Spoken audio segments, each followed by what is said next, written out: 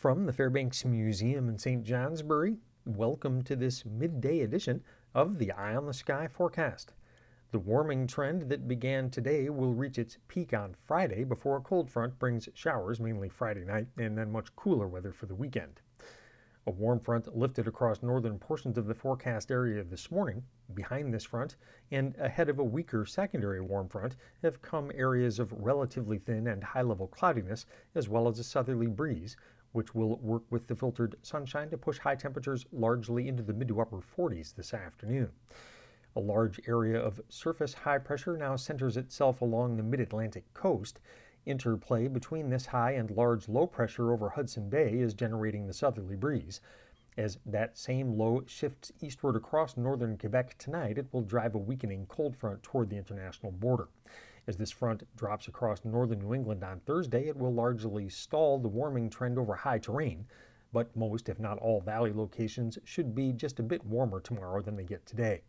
This next front will again result in a mix of sun and clouds, but partly to mostly sunny skies should prevail in most areas tomorrow, with clouds most prevalent near the Vermont-Quebec border. Early Thursday night, what remains of the cold front will drape across southern Vermont, but should then lift quickly back toward the north as a warm front. This will result in milder overnight temperatures over high terrain and in the broad valleys west of the Greens, while eastern valleys likely see their temperatures drop off quickly early on Thursday night before steadying off late. On Friday, we will again get caught in between high pressure off the Atlantic coast and low pressure over James Bay, and Friday's south winds will be stronger than today's, possibly gusting to 35 miles an hour in the hills and in the Champlain Valley. This will make Friday quite mild for the season, as well as breezy with widespread highs in the 50s, but a strong cold front will arrive Friday night. Showers pushing out ahead of the front will become likely over far northern New York on Friday, with a chance in the afternoon from the Champlain Valley eastward. After widespread rain showers Friday night, showers could mix with snow across far northern areas on Saturday while precipitation diminishes. Much more seasonable temperatures will be working in at that time. Snow showers will again be possible across northern areas on Sunday due to a moisture-starved clipper system. Temperatures will be dropping to below average levels late in the weekend, remaining there at least into the start of the coming work week, with cold high pressure taking control then.